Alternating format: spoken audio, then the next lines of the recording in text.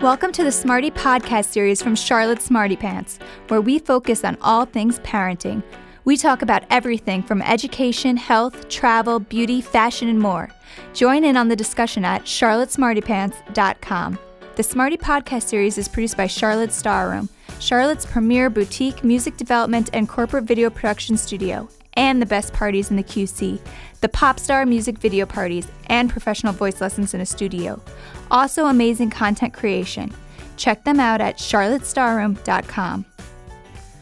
Hi, everyone. This is Jen Plem and Cheryl Perry with Charlotte Smarty Pants. Thanks for joining us today. Here with us is Carl Simon, middle school assistant principal at Charlotte Christian School. You can also find him on the sidelines coaching middle school boys lacrosse and girls basketball. Thanks for joining us today. Today we're going to talk about tips for screen time and social media for young users and how we can stay ahead of the digitally charged world that our kids are growing up in. So let's talk about digital citizenship and Charlotte Christian School, and tell us how you guide young parents in the early stages of devices and technology, and just what that language sounds like. Sure. Well, first of all, thank you for having me. We do a lot of stuff at Charlotte Christian.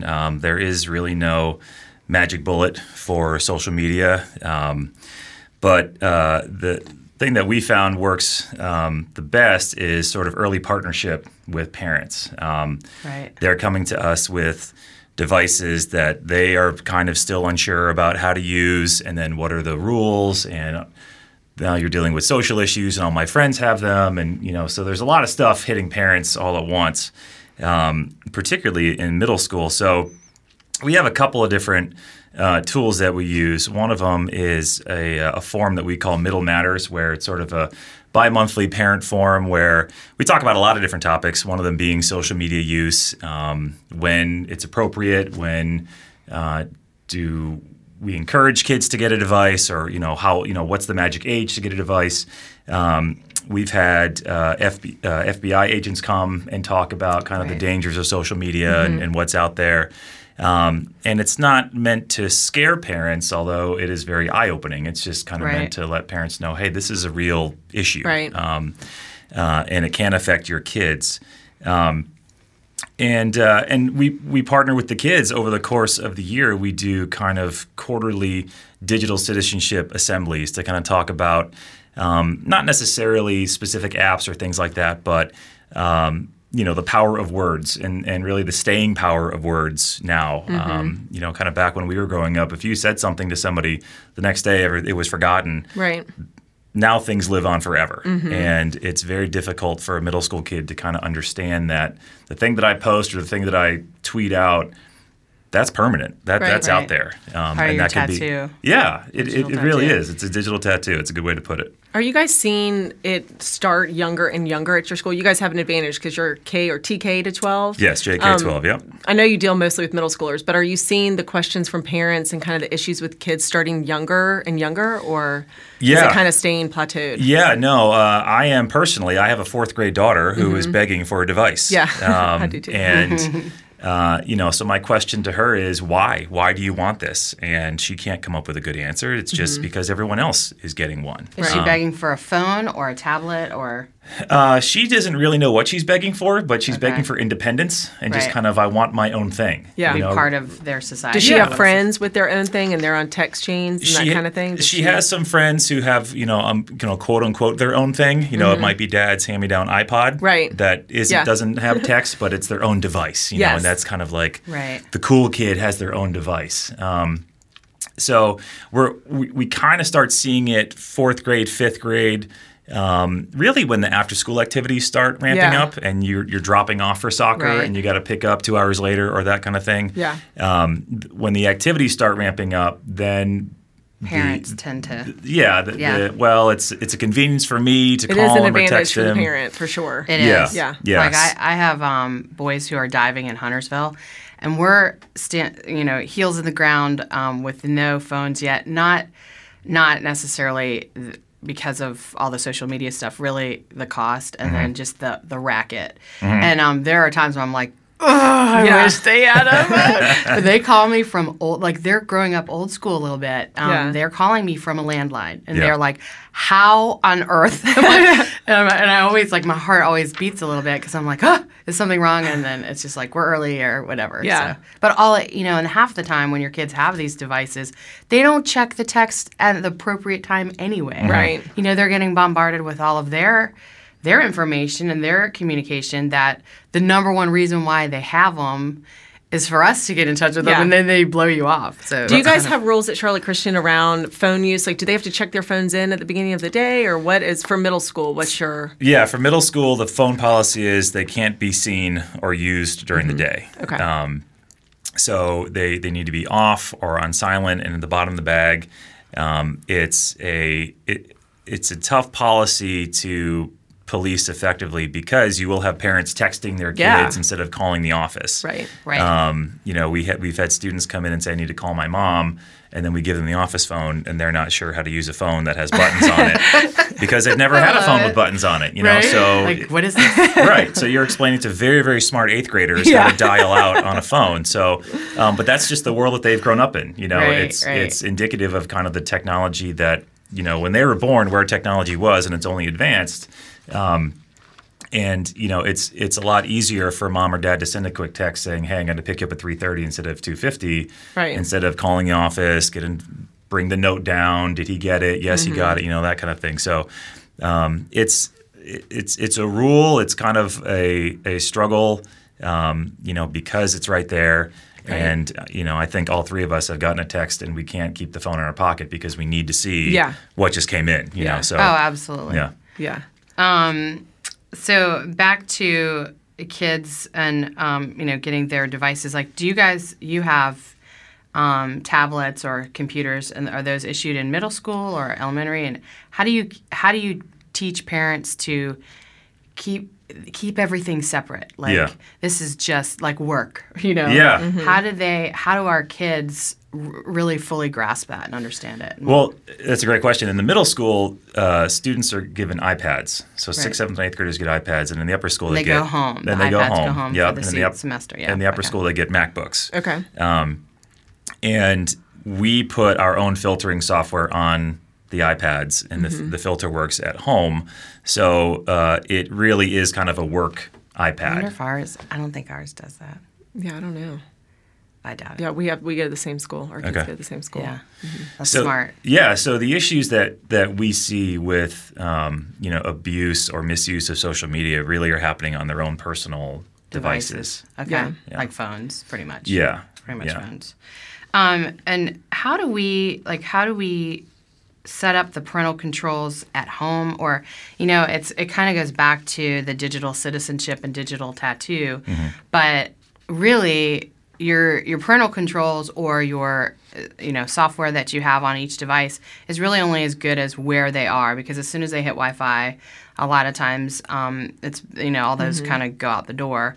But teaching kids at a really young age and teaching families to have that conversation early about moral code that applies to everything that they do, and the Christian values and things like that. But what tips do you have for parents in the home and on their devices and on their language? Yeah, sure. So, I think it's kind of the same principles that we use as parents of young children.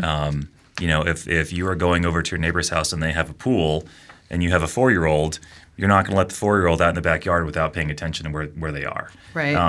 In the same way that we teach the stove is hot, in the same way that 15-year-olds go through driver's ed and get their learning permit and have hours in the car.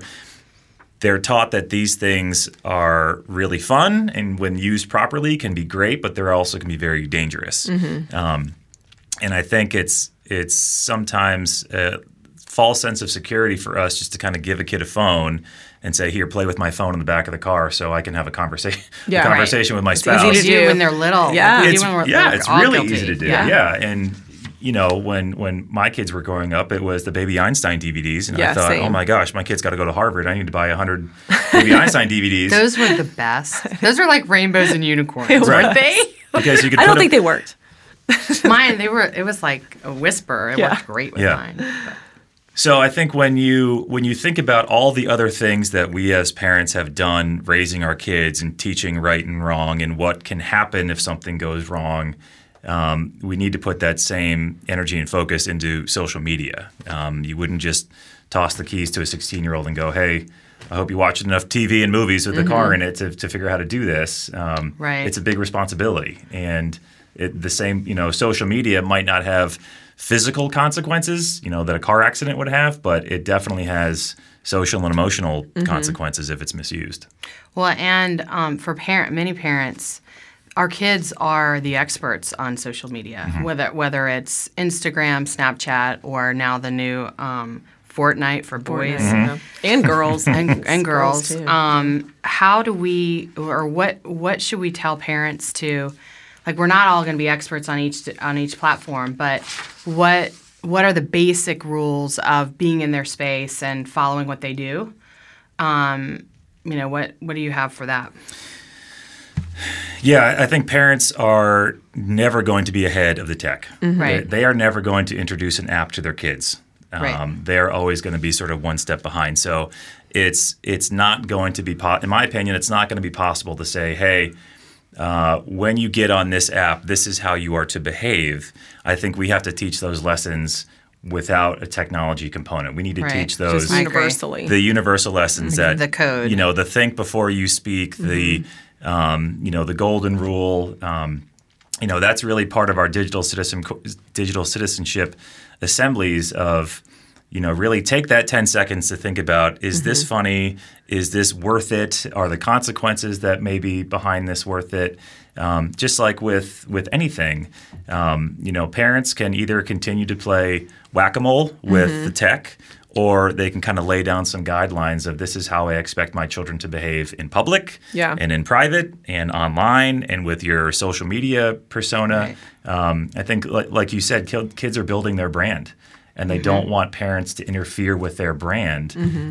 But the parents need to guide what their family brand is, what their codes are, what their mission statement is, and allow that to really guide the kids in their behavior online. Yeah, definitely. What about certain apps to avoid? Are there any? I mean, in my opinion, Snapchat is one to delay as long as possible.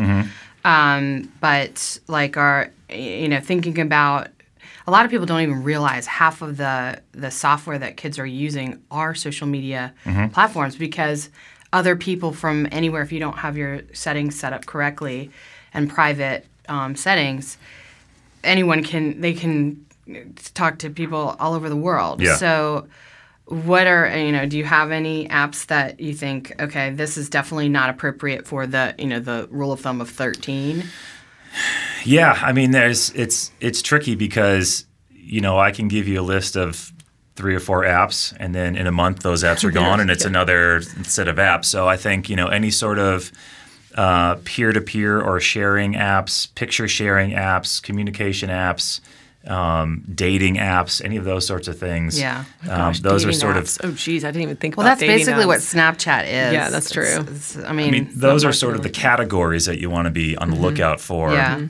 But really, one of the things that's, kind of a scary statistic is there's almost 50 million fake Facebook accounts, Instagram accounts.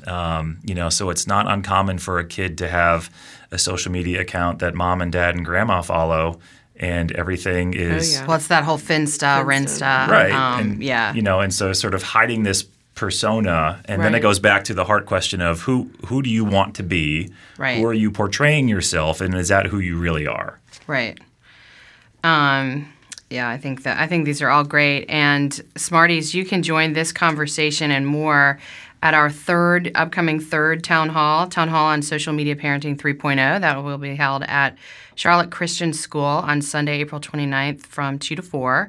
We'll have a panel of local experts sharing all of their tips and engagement. And details are coming soon on charlottesmartypants.com. And thanks for joining us today, Carl. And thank you for having me.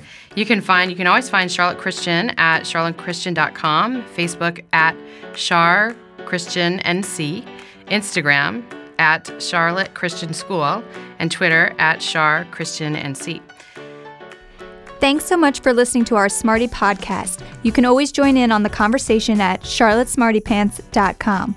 The Smarty podcast series is produced by Charlotte Starroom, Charlotte's premier boutique music development and corporate video production studio. Check them out at charlottestarroom.com.